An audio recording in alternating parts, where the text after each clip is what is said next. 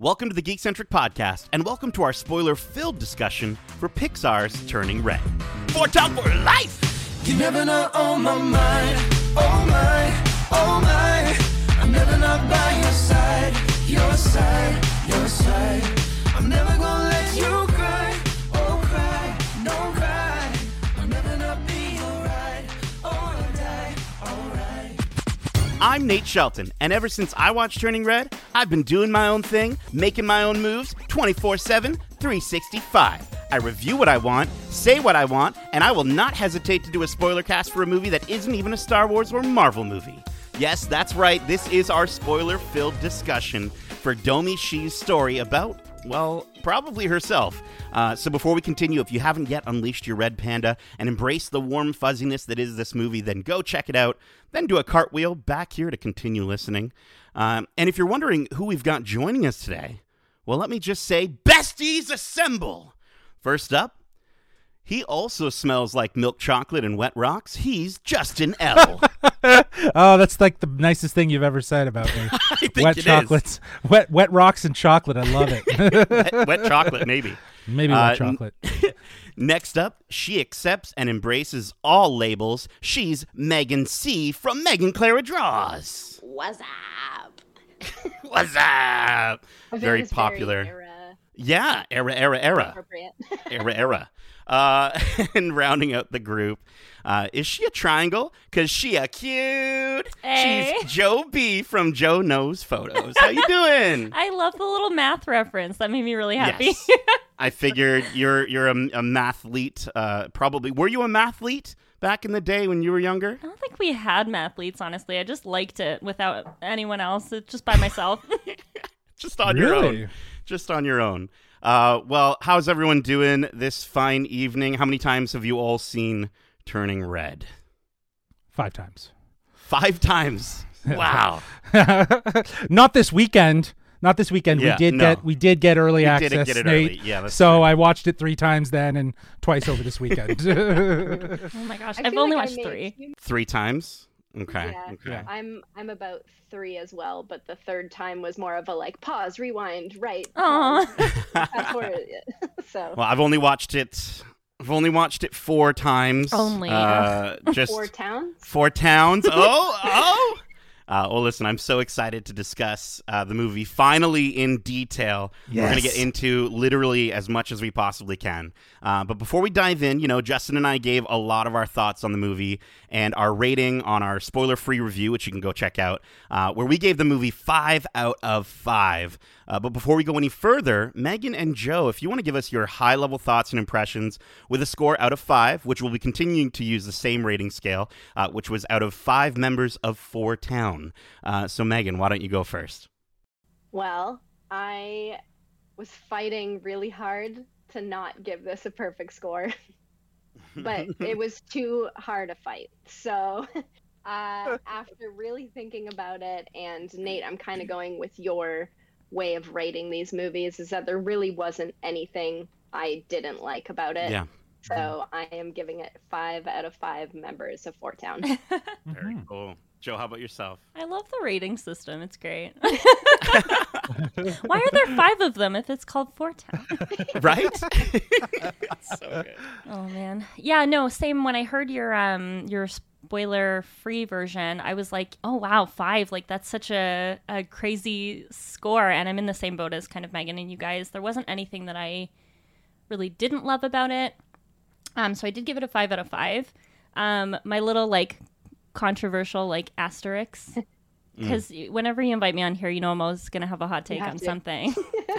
If you've ever met me, I am giving Disney a 1 member out of 5, just because of all the controversy that's going on right now, which is completely unnecessary, with the laws in Florida and all of the support that they've been giving.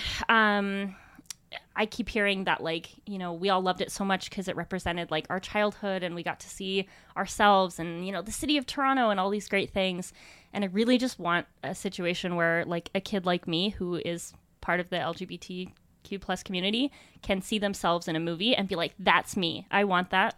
And I still think we have ways to go, but it's it isn't 2002. It is actually 2022, so it's definitely doable.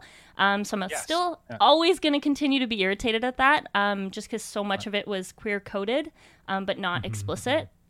So that's my not so hot but hot take. Yeah, I think we see one that I actually kind of really caught today was watching it again was Priya.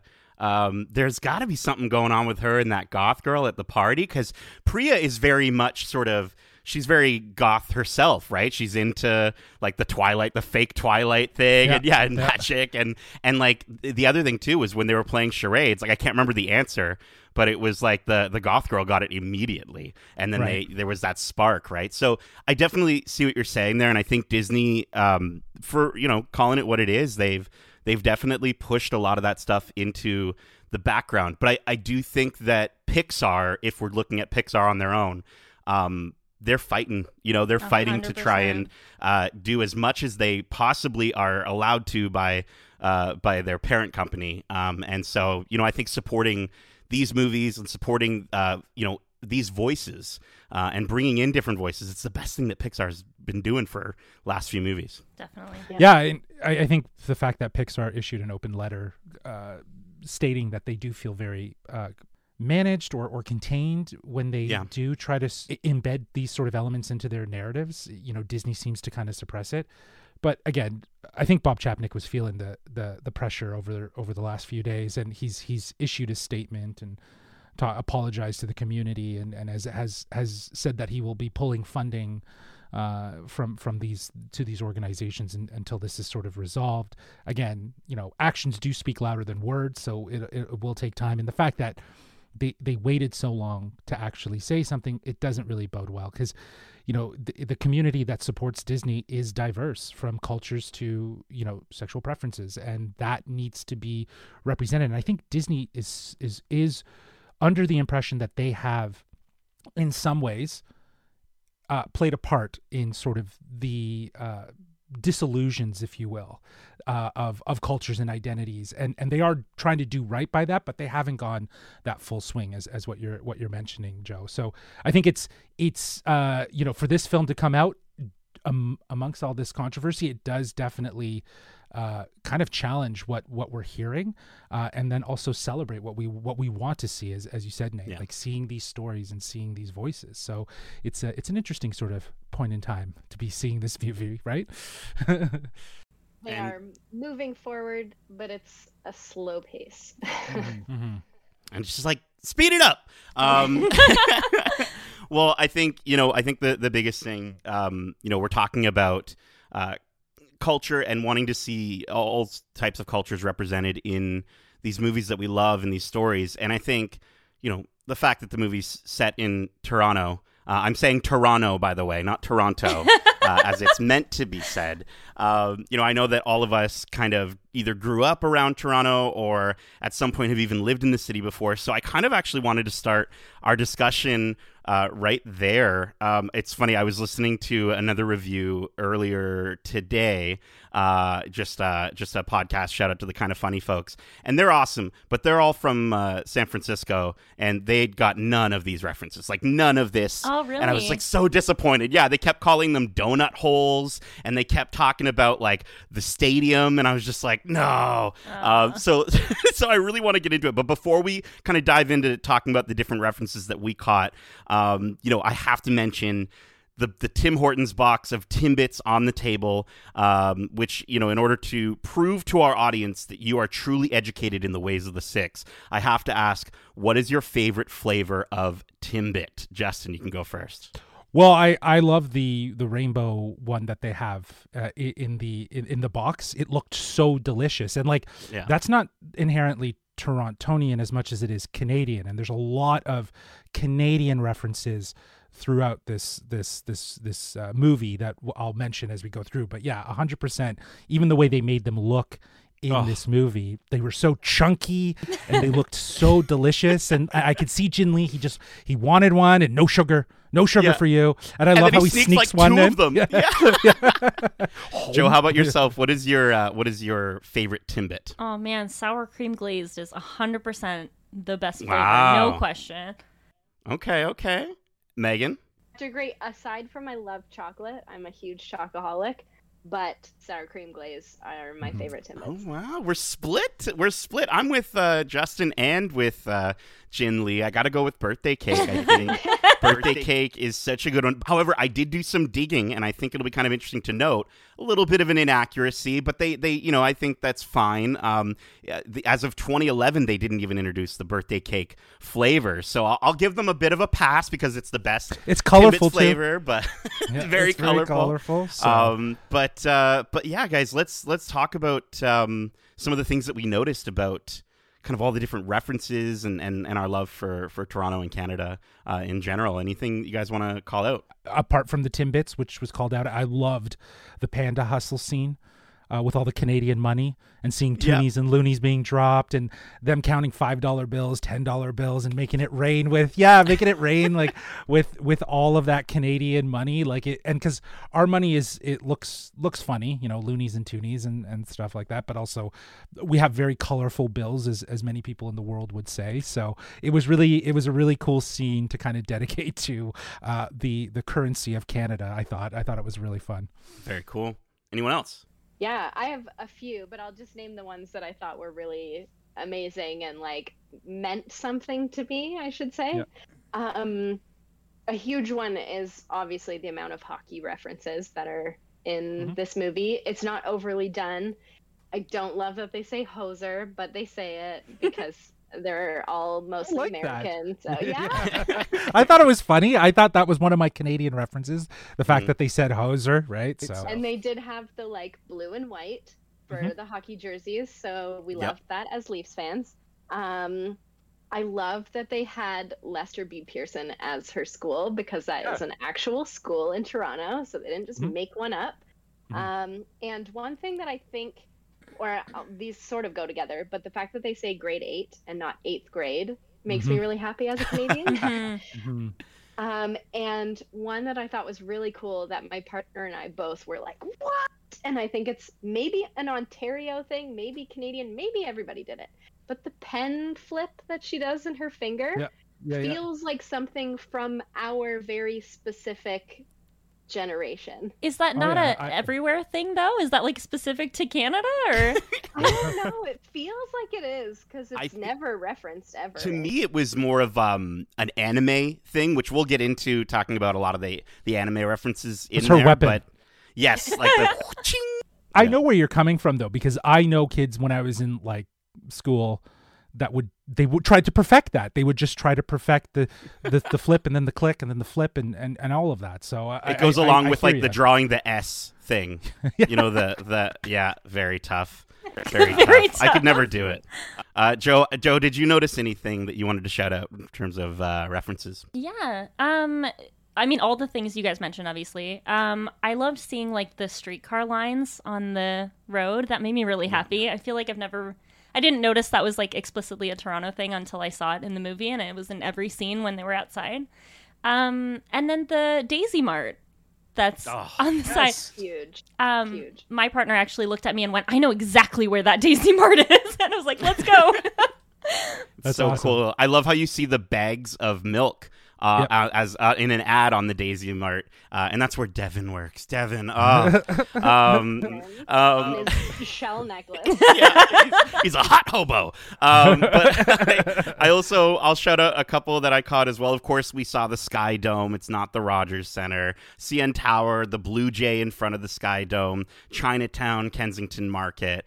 There's a bear in the background of the principal's office wearing a Toronto Maple Leafs logo, and then of course we've also got Tyler wearing a purple basketball jersey, which is clearly a reference to our Raptors. Celine Dion name drop right when Ming is lamenting about her distaste for Fort Town, and who do they think they are? Celine Dion. And then I also thought there's actually a really stunning moment where May is flying across the red moon, and in the background you do see an ad for Air Canada, which I thought was pretty cool. No, well, because they did a cross sponsorship, right? They painted one of their planes with turning red. So I think that's kind of like a way to kind of acknowledge on both ends. So I like that one. I found that one online. I didn't actually see that, so I got to go back and check that one out. I feel like, though, the one thing that really stood out to me, and I think we've talked about it, or we will be talking about it more so, is just the texture and the background of Toronto, like in general. Like Graffiti Alley was very much featured in little spots here and there. Like it didn't obviously give us the full Graffiti Alley, but we saw bits of it sprawled throughout the cityscape of Toronto. And also just like the look of the signs, like, you know, Joe, you brought up Daisy Mart, like that chunky old school kind of neon-y sign, like that there, but then also in the background in various other scenes, like it was just so apparent. They nailed Toronto's aesthetic like so well. Yeah, Domi Shi actually said in the documentary that it was an aspect of like she gave props to the background team and just said how like it actually cost them a lot more money to be able to pull off the diversity of the people in the background. But clearly she, you know, I think they all understood just how important an aspect was to represent the city of Toronto. I think it was a huge Domi Shi effect across the whole thing. Like she really directed this movie as a first-time feature animated director. She did a phenomenal job. It's crazy because you could see her through every single aspect of this movie, and the only reason it is so Canadian is because of her. So we have her to thank for this. Right. I think the other thing that really stood out from that behind the scenes documentary is when she's being shown like different versions of buildings.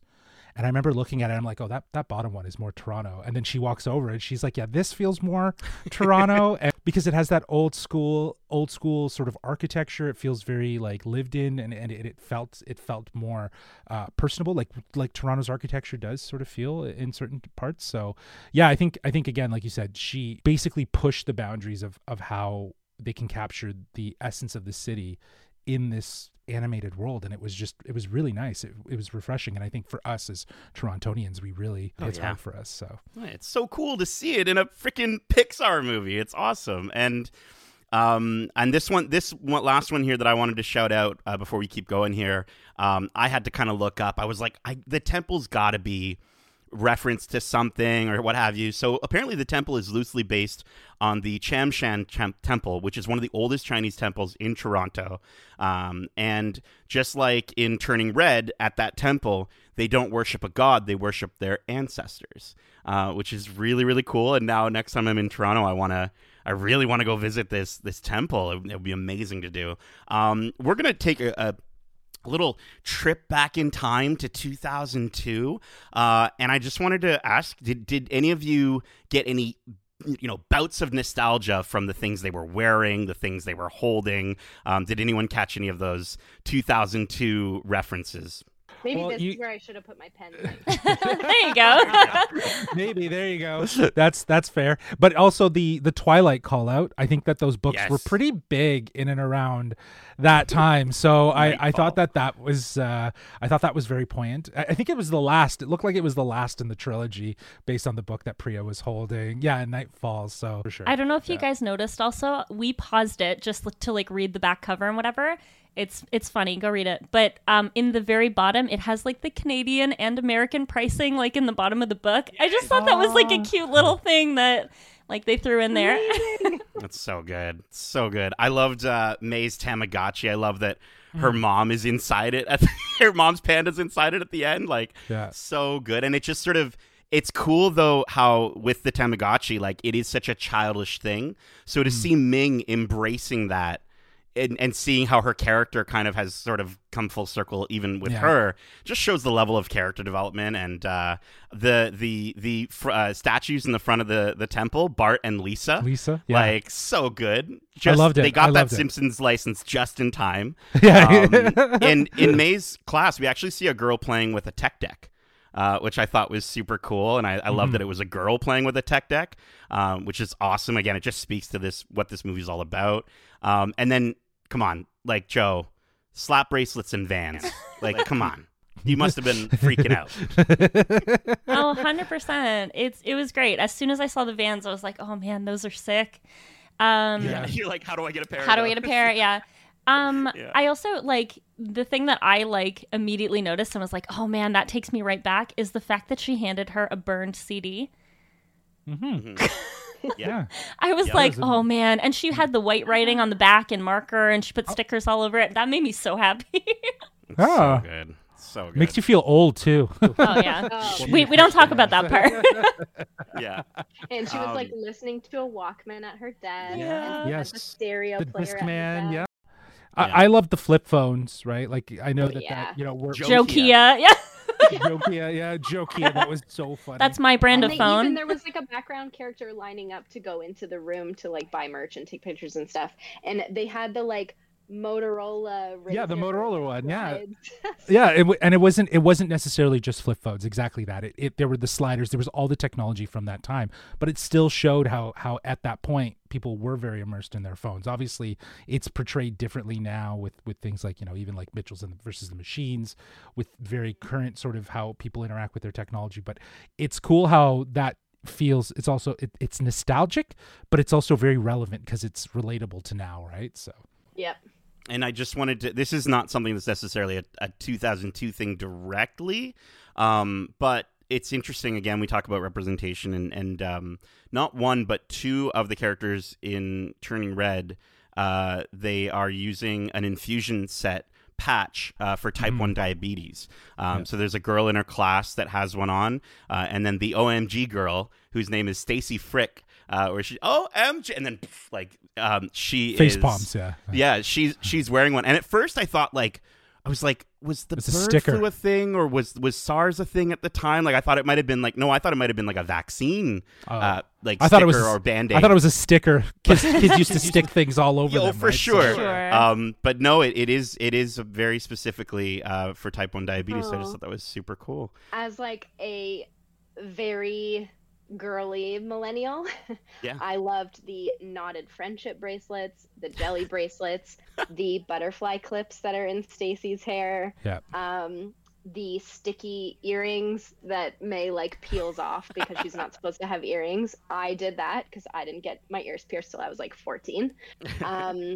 There were the Uggs, of course. Oh yeah, Mhm. Was Stacy was wearing them in the bathroom, wasn't she? Yeah, When she gets yeah. face Yeah. Okay, but the zebra And- print Uggs that her aunt wears. Yes. Oh, the ants and their juicy Sweatsuits. Tour, yeah. so good. So good. So good. And also just the mention of boy girl party made me laugh really hard. Are we allowed to Yeah, boy for girl sure. party? I don't even know if we're allowed to go. No, I definitely I appreciated those, not having experienced them myself, but I definitely saw a lot of that as well. I mean, I tried on a sticky earring from here and there, but no, I you know what, we're gonna get back to things that we are seeing. You know, Pixar likes to sneak a lot of references to their own movies in there, so we'll jump back to that in a little bit. But you know, before we do, let's keep talking about the look and the feel of this movie. You know, Justin and I, we discussed the look and feel of the movie, and just how it strays away from sort of the traditional look we've gotten used to in Pixar movies. What did you think of the changes made with the style of the movie, Megan? Why don't you kick us off here? Oh my god. Well, from an brand new animation standpoint, I loved it, and I love this direction that Pixar is going. I love that Domishi's idea of chunky cute was very inherently throughout the entire movie, in every aspect, not only the characters, but the cars, the buildings, the color. The architecture, yeah. Everything was perfect.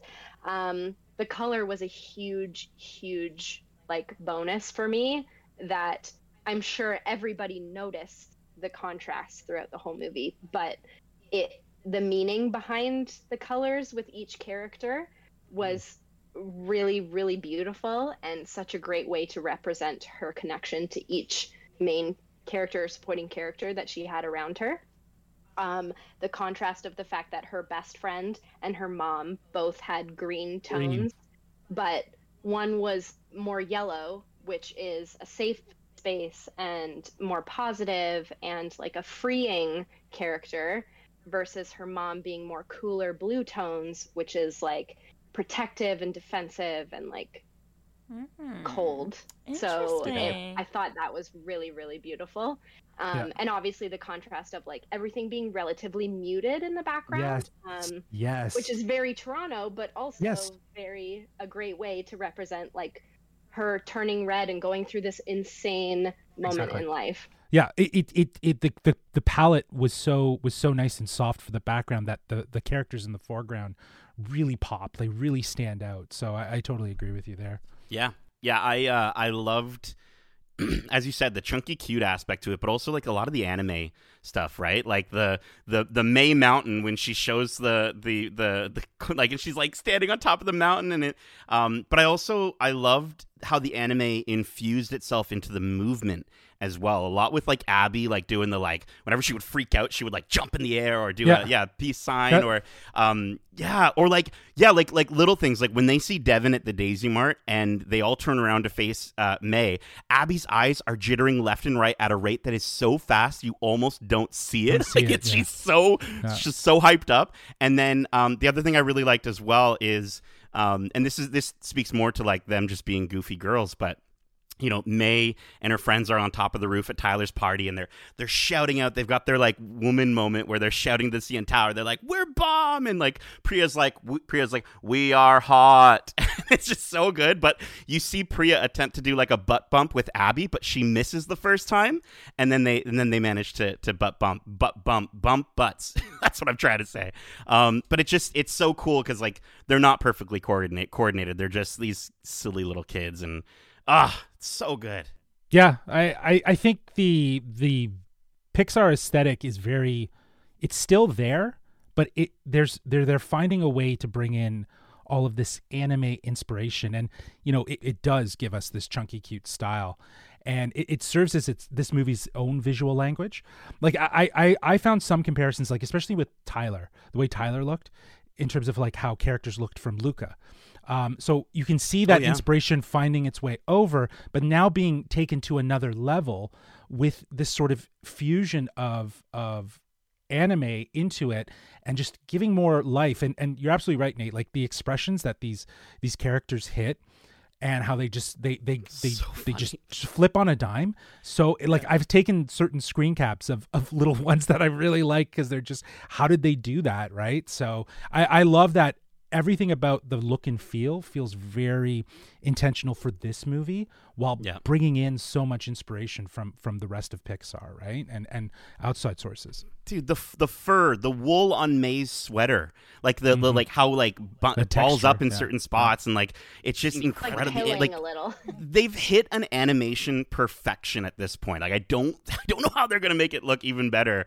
The other moment that I just wanted to quickly shout out that I thought was visually just got me so much was the sequence with Jane cooking, and we get the classic like glasses like shing moment, but like the food. Like, I could literally have just finished a meal, but show me that scene again, I'm instantly hungry. Like, Joe, were you not, like, stomach making the loudest noises possible watching that scene? We literally got Chinese food the night that we watched it because we were so inspired and hungry by all the food. So we got, like, dumplings and spring rolls and, so good. But I think after Raya and the Last Dragon, every time they make a movie and they show food in it, they just have to keep stepping up their game. And I don't know, like you said, I don't know how they're going to do better than this because it was unbelievable. They need to make a movie centered around food. Oh, 100%. Because I think the pork belly looked like perfect. Like it looked like actually like pork belly, and like even just the connectivity, obviously, of food being so relative to this culture. It's very food is very relative to all cultures, but definitely within this window of what we're seeing right now with you know a Chinese Canadian family. It does give a moment to really heighten this moment of what it feels like to enjoy food. It's an art. It's you know, but it's also wholesome and it brings people together. So I think that the way they handled food throughout was really well done. Totally. I'm hungry now. And also going back to the like animation comparisons and stuff, and the use of anime to inspire this, and also continuing the movement through new Pixar movies, how you could see the inspiration from Luca, and one of the things they used from Luca and like elaborated more on in this movie was the mouth mechanics that they had to Yes. create brand new for Luca, because they had never created mouths that don't have a proper like skeleton to your face, Yeah. like the way that they move. They still used that within this movie, as well as adding facial movements and muscular movements that can't happen in real life but happen in anime, and the way their eyes move, and like Oh man. one part that I loved so much and like cackled laughing at was when May's under her bed drawing. I can Yeah. relate to that moment. And she like freaks out and gets back onto her bed, and then realizes the journal's still there, but her mom opens the door and she's like, "Don't look down, don't look down, don't look down." And then her eyes go very anime and so funny.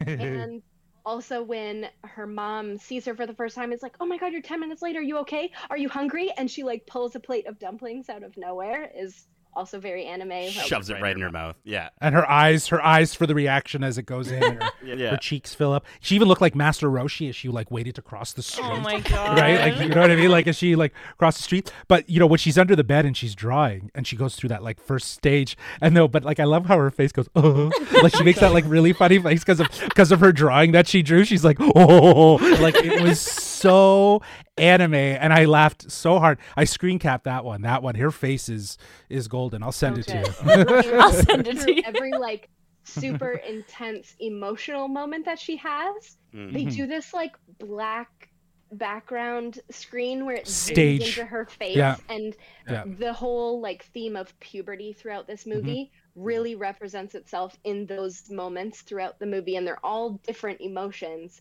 that she portrays in these like blackout, intense, looking into May's situation moments, which is so cool.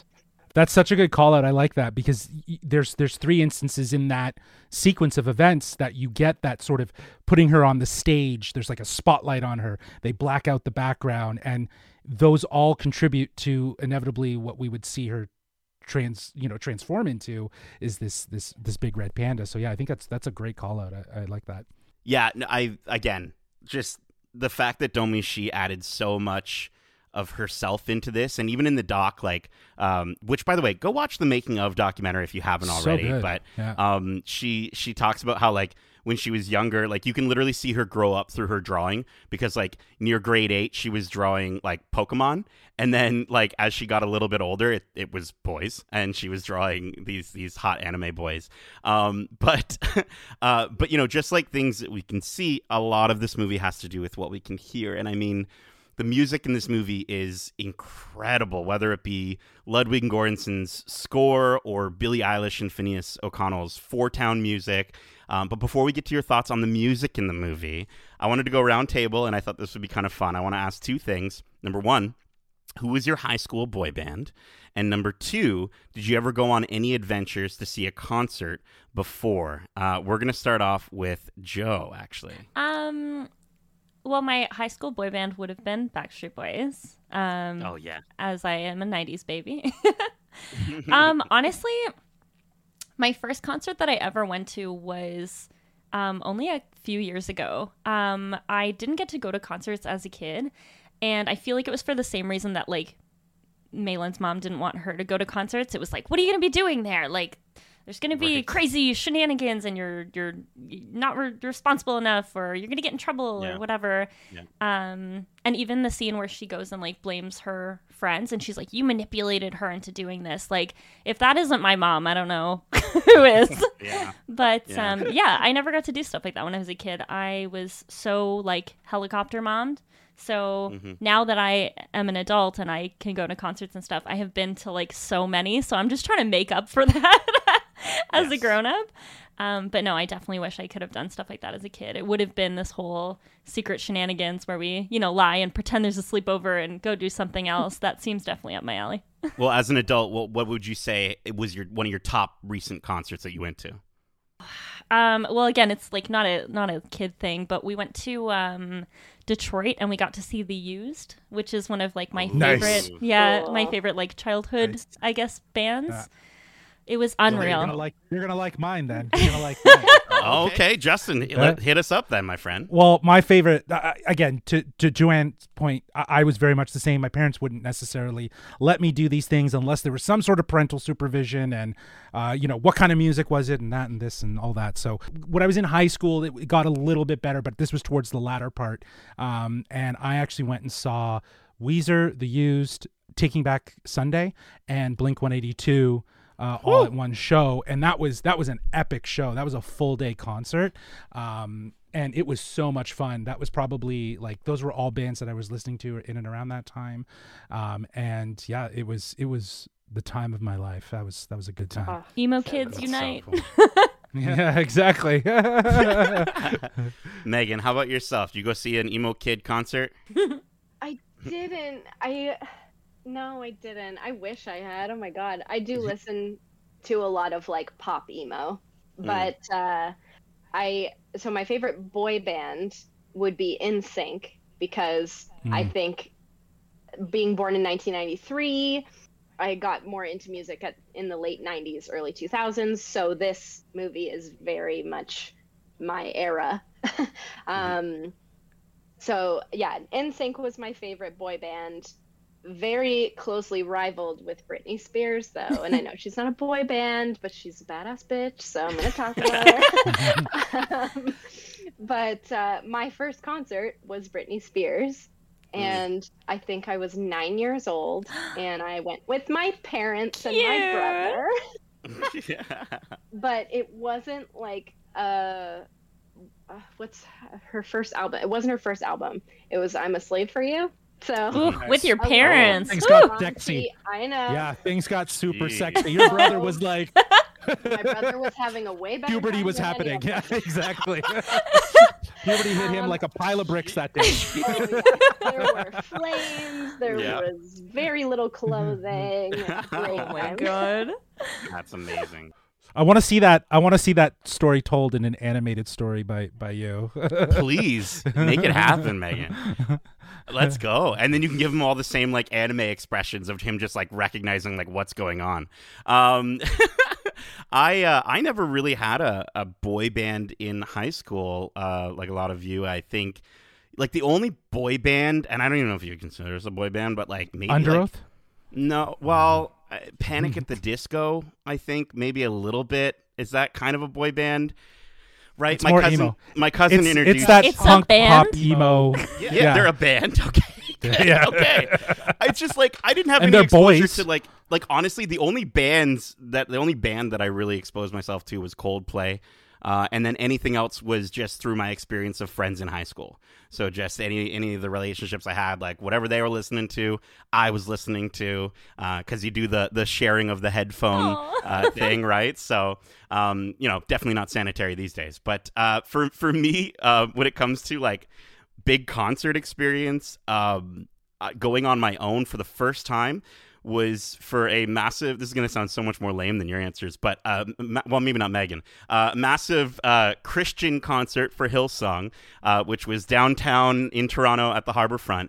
And I remember it was my friends Harry and Daniel, probably the two, like, well, no, Harry's cool. Well, I don't know if Daniel's listening to this, so I probably shouldn't say anything.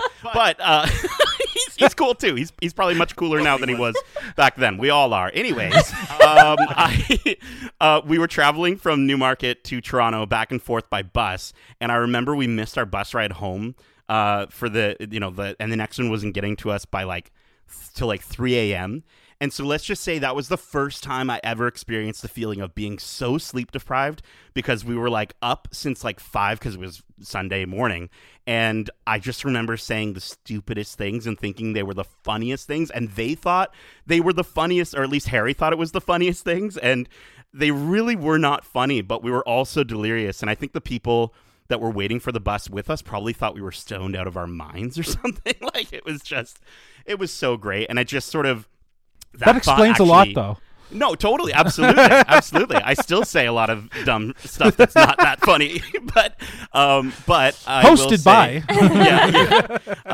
but I will say, I felt watching this movie, a lot of those sort of that was a very silly moment for me as a kid, and like I was being silly, and the kids in this movie get to be silly and authentically themselves, and I just think about, you know, that moment in the where they are you know, hustling and they're dancing and they're chewing gum like grossly in front of the camera and just being silly kids. So I really liked that aspect of it. But I will say, as far as the music is concerned, I mean, you know, in the making of documentary, which again, please check out, Domee Shi, when she was 13, there's a picture of her holding her flute in her case.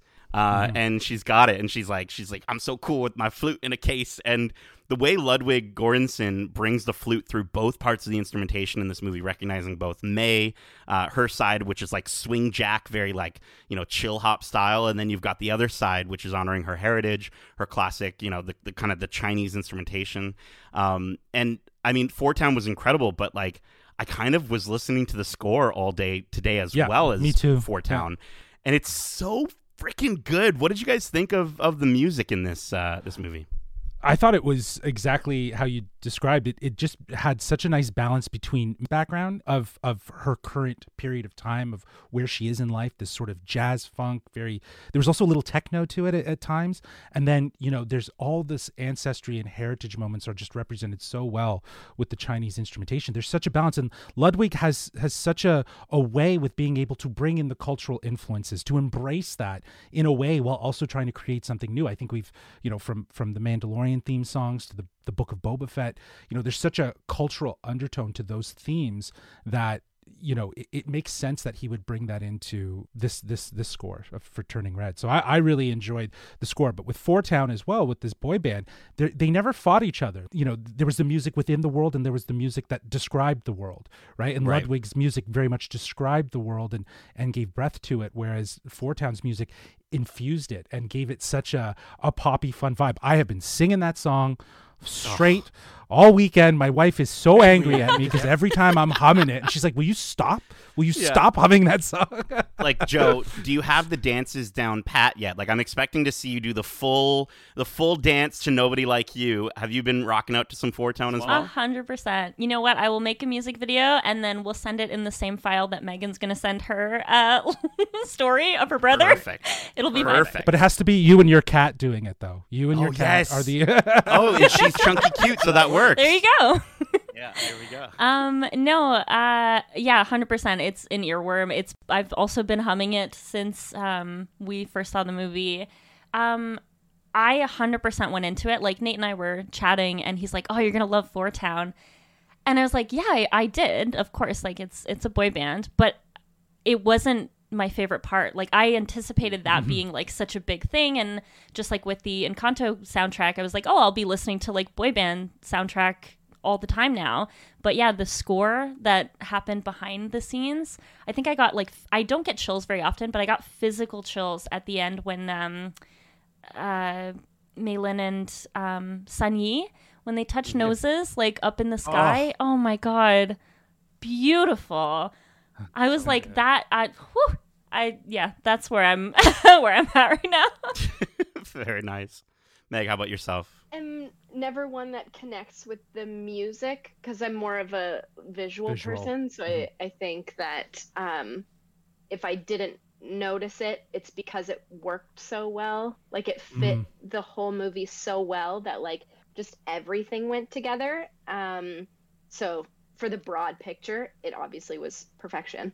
But I will say one of my favorite musical pieces was Abby going brah.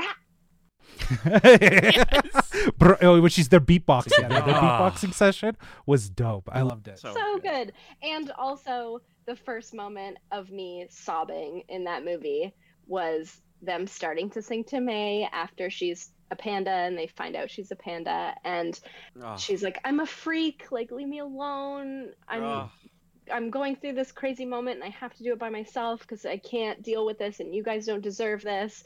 And then they just start singing, and then I'm gonna cry right now. And then she starts singing, and they're like having their moment together, and it's like such a beautiful representation of friendship, and I love it. It's so good. It's so good. And listen, we're gonna get to talking about kind of our favorite moments of the movie. And yeah, I've got a box of tissues here. I'm ready to cry my eyeballs out. But before we do, we use our eyeballs to look at the background of these movies. And if you're a big Pixar fan, you can really, really find so much in this. So let's talk about those Pixar references.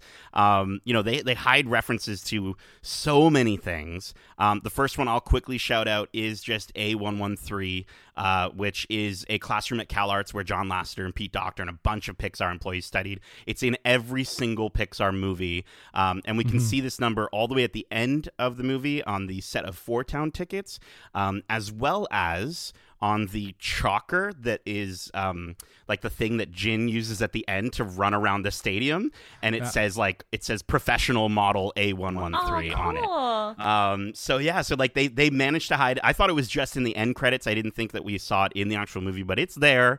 And it took me like a bunch of searching because I'm not gonna lie, like I tried to challenge myself a little bit. I tried to look up like what scene these things were in without directly trying to see exactly where they were, so I could have the fun of kind of finding it. But what about you folks? Megan, you're chomping at the bit here. What did you find for Pixar references?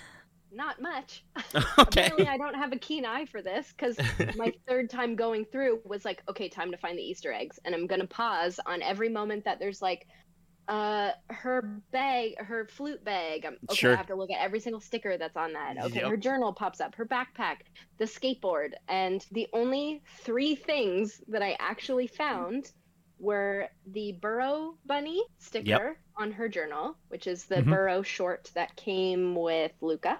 Luca? I don't know. It's a Burrow Pixar short. It's a bunny. Yeah. You can find it on Disney It's a bunny. Plus. The second thing I found was the Nemo sticker in the bathroom. Yep. Oh, nice. It was on one of the bathroom doors when the girls are like, "Oh, gee, it was you." And then the third thing I found was Miriam's skateboard has a bunch of Toy Story themed stickers on it. So there's like a Buzz Lightyear label. It's the Lightyear one. I think there's the bunny from the 4th movie. Well, actually, so it looks like kind of like a bunny, and I had to do a bit of a double take. And, Pixar, not only does it reference stuff that came before, they also do a really good job of always referencing the next movie that they're about to release. So one of the cool things is, and before we kind of get to the one in this movie, in Luca, there's a vinyl record in the background of Julia's room, and it's labeled 4, then a star, then Villaggio, and that is in the same font as Four Town.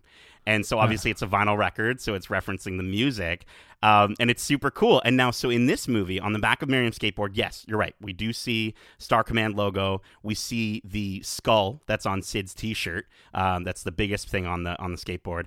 And then we get to actually see a picture of Socks, who is the robot cat, from Lightyear, coming up, that I'm sure we're all going to be thinking is also very chunky, cute, and I think fits the aesthetic of this movie. The one thing I was searching for so hard in the background was the Pizza Planet truck, and I couldn't find it anywhere.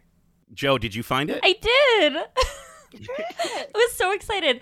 In that last scene when she's like running away and she's like going towards the concert, it's a truck that's parked on the side of the road. You can see the back and then like the sign on top. Dang it. I was like, that was the first thing that I was like, same with you. Like I watched it and I was like, oh man, this almost didn't even feel like a Pixar movie because usually they're so obvious, and this one they were hidden. Yeah, so you have to like really look for them.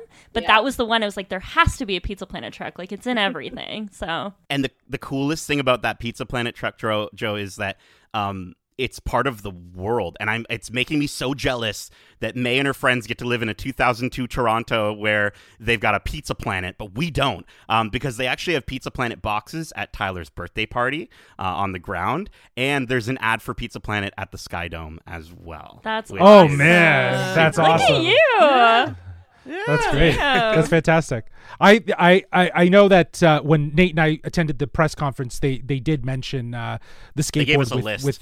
Yeah, they gave us a list. So, but I was looking for the Bao reference, and obviously there's dumplings and but there is a restaurant sign when she's running home from school, if I'm not mistaken. Yeah. Yep. She gets off the She bus. gets off the streetcar, right? And there's a bow sign, so immediately noticed that one. But yeah, I caught the stickers as well. I was looking at the socks one, thinking socks. I'm so glad that it actually means something. Yeah. Carter Murphy Mayhew, who is the goth kid, and I love how fast Miriam says his name. Like, were you just looking at Carter Murphy Mayhew? Like, it's all one word. It's so funny because that we all had those kids in high school or in grade 8 in high school that had those 3 names like that. But he's the goth kid with the swoopy hair, right? His shirt says scapula.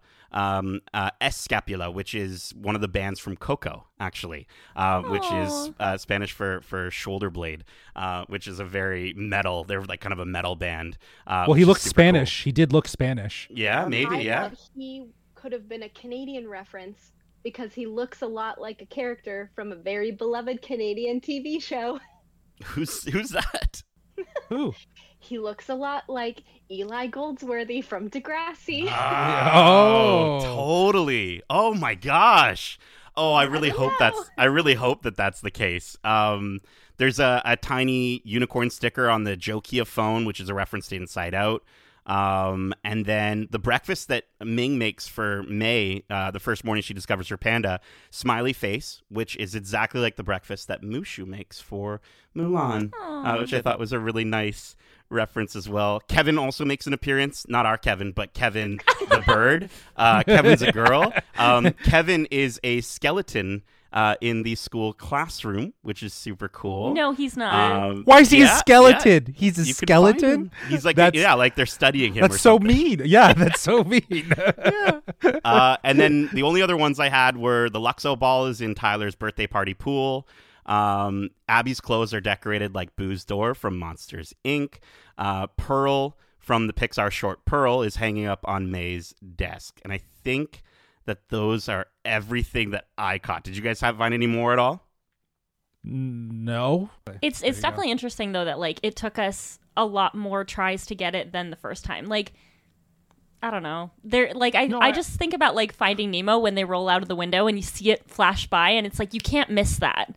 But in this, you said, it's part of the world, and it's just like a car, and it's a muted yellow, and it's off to the side, and it's in the dark, and you have to really look for it, which I thought was kind of cool. Yeah, it's those are the best kind of Easter eggs, in my opinion, are the ones that really have you looking, right? And there, with so much going on in the background of this world, like, you're inherently gonna miss those things because there's just so much going on, right? So I would say even more so than in Soul. Like, Soul obviously takes place in I believe it's New York. New York City, yeah. And they did capture the aesthetic of that really, really nicely. It had that sort of very jazzy film aesthetic, but it's not necessarily as busy and populated as we see Toronto. It's just there's so much going on in the background. So yeah, I mean, there's a lot going on in the background, but there's so many things going on in the foreground that I think will just stay in our hearts for the rest of time. I'm trying my best with the transitions here, guys. Segues are weird.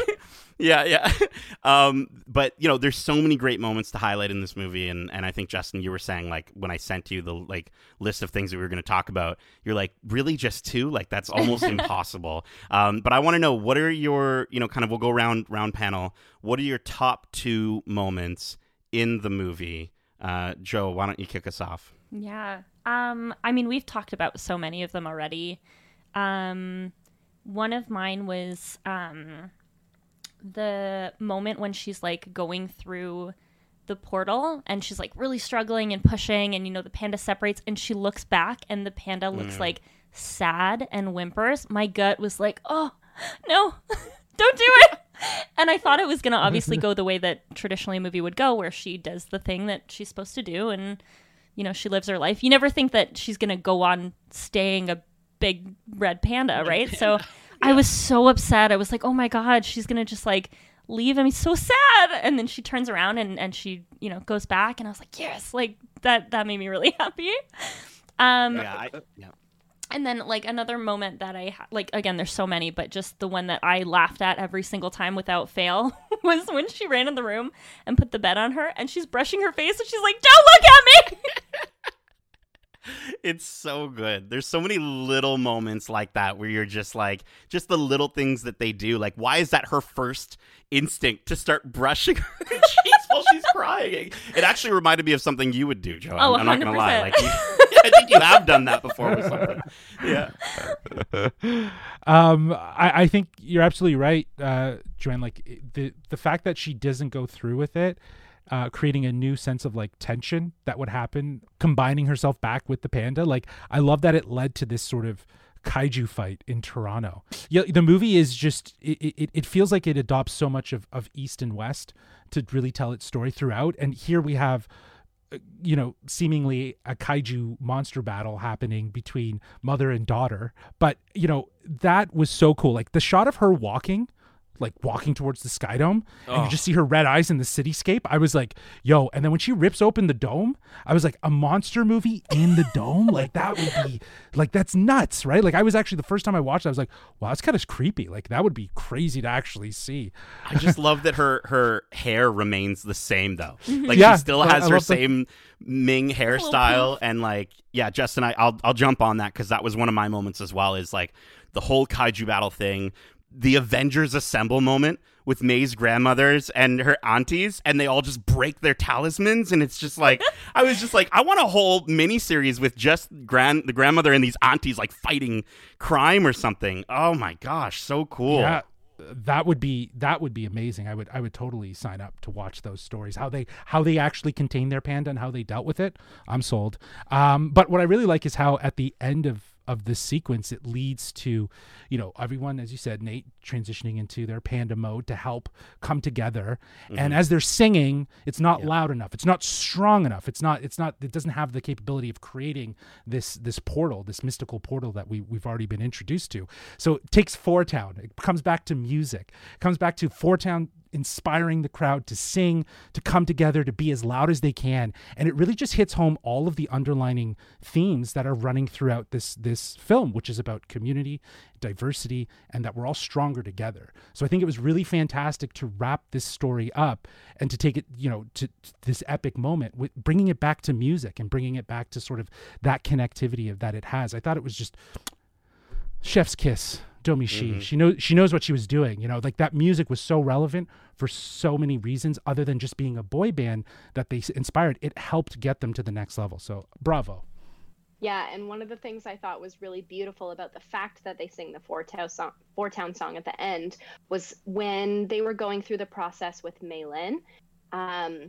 She asks, because she doesn't know Cantonese, she says, "What are they saying?" to I can't remember his name, but the old man that is running Mr. Gao. She yells to Mr. Gao, "What are they saying?" Because she doesn't understand. He says, "They're just singing, and they're singing from the heart, and that's what we need."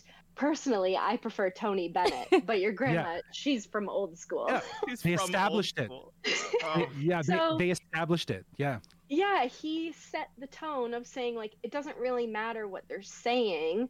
It matters the that intention. they're feeling it from their heart. Yeah. So the fact that May and her friends and Four Town sang that song from the heart, because that's where it comes from, to create the circle, so cool. And I love that even in that moment, like, May is staying true to who she is, right? Because she's singing, like, I didn't catch it the first time I watched it, but I'm like, oh, she's actually singing the lyrics to the Four Town song. Like, she's singing with Four Town while everyone else, her aunties and her grandmother are singing, in Cantonese. So it's just, like, really this beautiful aspect of, like, she's still doing the same thing. She's still achieving the same goals in life. And in this moment, saving her mother, but she's doing it her way. And that was just gorgeous. I thought for like a half a second that everybody was singing the Four Town song. I hope so. The aunties just knew the words somehow. Yeah, I think that would be incredible. Or to see Mr. Gao, like, just like bopping in the background with it would be so cool. Was he voiced by the same guy that was in Mulan? Yeah. Yes, James Hong. I thought so. I can't remember his character in Mulan, but he's definitely. He was the, like, almost major domo. Yes, yes, absolutely. Oh, with yeah. the mustache. Long mustache. It was him. Yeah. James Hong. He's also my favorite character in all of animation, Mr. Ping from Kung Fu Panda. So anytime he's in a movie, James Hong freaking rips. The other moment, I think, for myself has already been sort of shouted out by yourself, Megan. I think, honestly, just when Mei Mei is revealed as a red panda to her friends and she breaks down crying. And I just think, not only does that represent friendship, but it's just cool because Miriam and the girls instantly know how to cheer her up. And it's by doing the exact same thing they would do if Mei Mei wasn't a big red panda. And it just shows they're like instantly nothing has changed between them. Like we're still your ride or die. And it's just, panda or no panda, they love her all the same. And then she poofs and changes back. And I love the little moment where Abby's like happy for her friend, but she's also a little sad at the same time. And she wants the big red fluffy panda like back.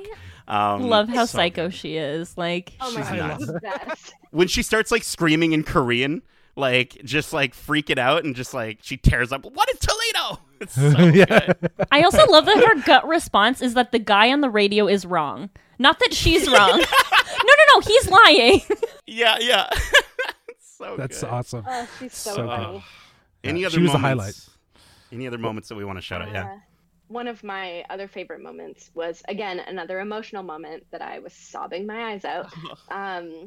When Mei meets her 13-year-old mom in the bamboo was like such a beautiful moment, because I think the reverse of the story of a mom and controlling her kid that just wants to be a kid and live in her childhood, we have to remember the reverse of like our parents were kids too. So the fact that Mei gets to see why her mom is the way she is, and she doesn't like judge her for that. She supports her and says that you're okay. Come with me. Like everything's going to be okay. And we get to see her go through that changing in life as she becomes an adult and starts standing up taller and becomes more proper, because that's how she was raised. And she was part of that generation where you do just honor your family and that's your job as a kid. Where Mei is from a generation that we all hold dear, where yes, there is a part of us that should respect our parents because they raised us and whatever, but we're also our own people. So we deserve to live our own life the way we want to. What's the word? Like, I think what you're getting to is remembering your past while moving forward with your future. You look at at Mei Mei's mom and you understand that she probably went through the exact same thing that Mei Mei went through, but she had to really contain it. Like you're saying, she's from a different generation, a whole different upbringing, where she's starting to realize that there's a balance. So this is where it kind of feels very Encanto for me, is that sort of that generational trauma, that sort of understanding the heritage and your history of where, the person that has raised you and that is your mother, that is your grandmother, whomever, where they've come from, and understand the difference in life, and how things are different. I think it's just so well crafted how they brought even just a closure to that mother-daughter story in that moment, but also even with her and her own mother. Like, we don't really understand what happened in their past, but we see the scar. We understand how big she got as a panda. We understand that there was obviously a fight. Like, they told us it all without having to show us. And I loved that piece as well. Yeah. Totally. Well, I also just want to shout out just another facial thing with Abby when all the kids are in line to go see, and then Abby points at the No Tyler's picture, and she just like does this thing with her face where she like points up, and I was just like, let's go, Abby. Like, Abby was freaking a masterclass, and we talked about this in our spoiler free, but Hyan Park worked at Pixar as a storyboard writer, and so did Domichi. But like, just the fact that like you get to make these movies, but now you also get to be in them is just so freaking cool. So I strive cool. to be that one day. I can't wait. Storyboard writer or storyboard artist? I can't quite remember. Was it storyboard writer? It was a storyboard artist. Yeah, it was artist, a storyboard okay. artist. Yeah. Super cool. And just how much art obviously is so infused in this movie in every single way. But obviously, a lot of the things we're talking about, these scenes, we're holding them with such high regard because they really connected with us.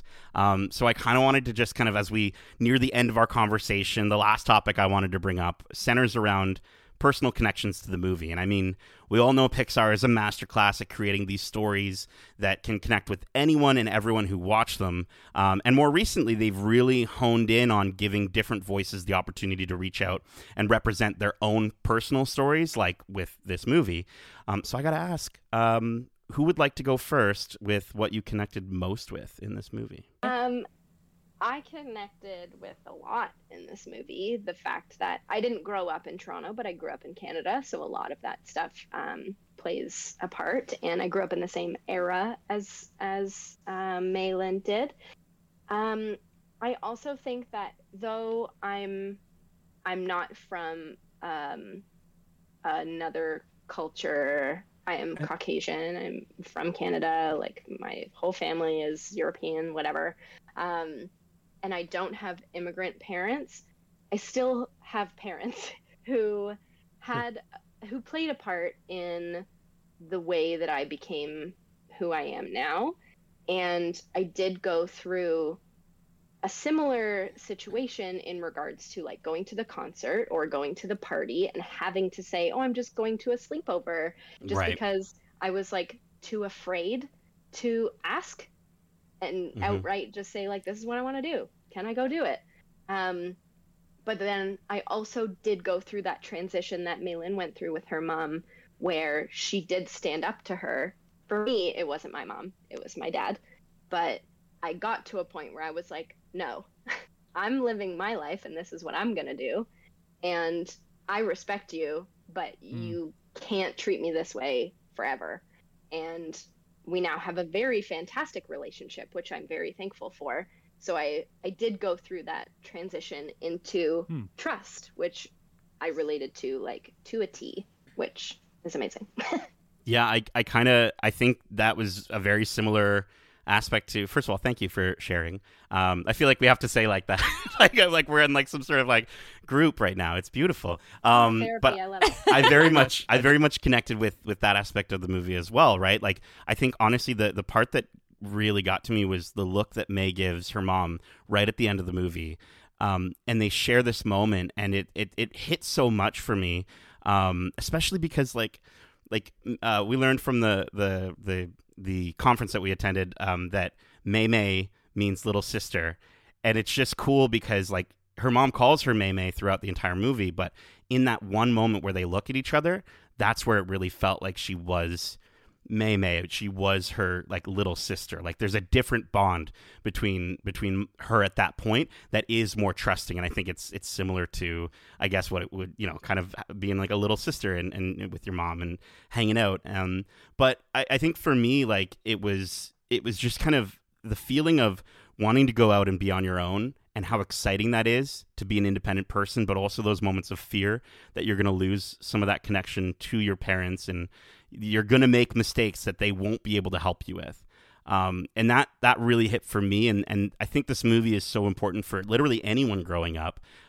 So they can, you know, they have a movie that is able to capture that. And I don't think any other movie that I've seen has fully captured that, at least to the same level.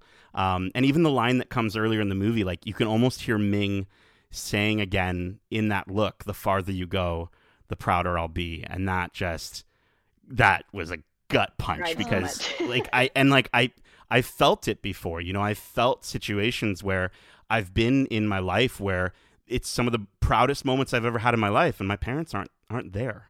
But knowing that they are still so proud of me, even if they aren't physically next to me during those moments, is it's really cool. So so that's how I connected with Turning Red. Joe, would you like to go ahead? Thank you so much for sharing, Nate. That's really great. Well, I mean, first off, in the first like 10 seconds of the movie, I immediately obviously related to May. She's obnoxious and loud and wears glasses and likes math and stole a whole birthday cake. So like I'm right Totally. there. Yeah. Even the scene when she was watching like the soap operas with her mom, I literally turned to my partner and I went, that's me and my mom watching The Young and the Restless, like 100% while we're making dinner.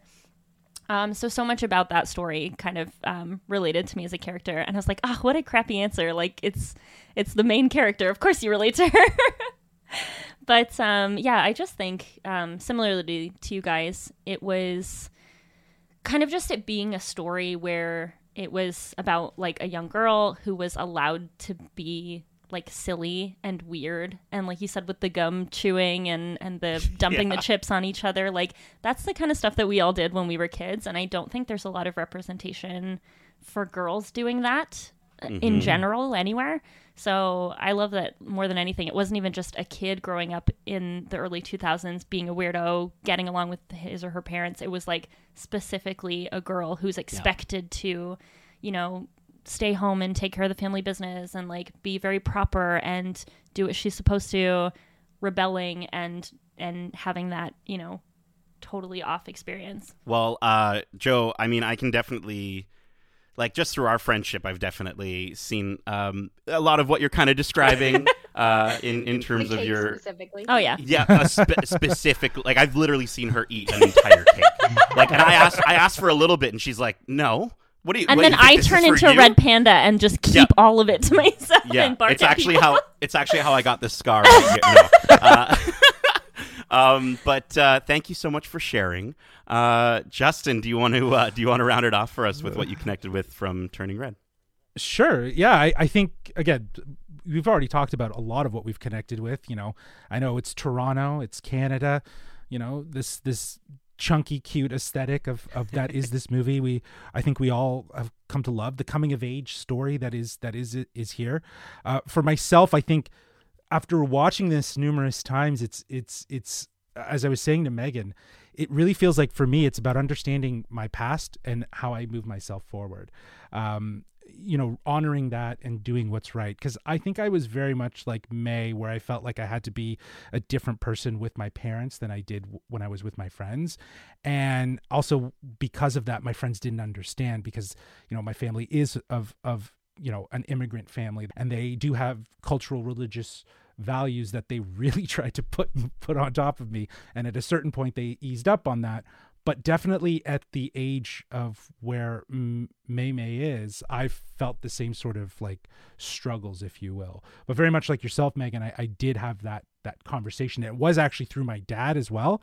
Very much like Ming Lee, my mom was a helicopter mom for sure. And you know, at a certain point, she had to understand as well that I was growing away. And that was tough. That was tough to kind of do. But at the same time, it had to be done. Or else how can we really move forward? How can we really be our own best version of ourselves? So I think it's understanding that balance as you move forward, and, you know, taking the best parts of your family with you. So yeah, embracing the messiness, right? Yeah. And one thing I just want to touch on, since you do have two females in this podcast right now, the theme of a major part of female puberty that is in this movie is really funny because there are parts of it that coincide with menstruation. I love when Ming Lee says, "Did your red peony bloom?" No. Well, it's so funny, but it's so funny. All of those references, as an adult, I was like, oh my God, they're really going there with the references, right? So, and they went there. They went so far as to actually show a package of pads in a Pixar movie. Yeah. Go Domishi. Yeah. That's amazing. I love it. Yeah. Freaking awesome. I bow down. Also bow down to the entire female-led Production. movie. Yeah. Only female leads. Yeah. The whole Amazing. creative team. Yeah, you gotta. If you're listening to this, you haven't checked out that doc. You have to. It is such a celebration of what went into making the movie, the empowerment, the fact that yes, it was an all-female lead team on this production, from director to production designer to just the writer, everything. And the way the documentary is filmed, just as a highlight here, it feels so real because obviously this is during COVID time, so it wasn't like as much of the stage stuff. There was a lot of like shooting people at home and in their home environment, understanding how they're telling stories about teenagers and living with teenagers. It's awesome documentary. And you're also watching 2 out of the 4 become new moms, Yeah. which is so cool. I love that. I wish they had done like a whole series on it, like they did with like Making of Frozen 2. If they had done Making of Turning Red, I would have watched that in a heartbeat. Had episodes. Yeah, I would have been so happy about that. Well, maybe we have to, on our own time, have our own spoiler cast for just the documentary. But do we have anything else that we want to quickly shout out, or are we good to wrap it up? I have one thing that I laughed out loud at. That's in the end of the credits. No, it is not the father's scene when he's dancing to Four Town. Oh, that's so that good, is amazing. Yes. If you didn't see that, go all the way to the end of the credits. But at the end credit like scroll where they show all of the brands and people that helped out with the production and everything, there is a legitimate end credit that says the shape, appearance, and design of the Rogers Center Stadium, in brackets, previously known as the Sky Dome, is a copyrighted artistic work owned by Rogers Stadium Limited Partnership, used under license. Wow. Yeah, I was like, that too. What? Pause. Well, on that, we will not be posting the licenses that we had to buy to do the spoiler cast.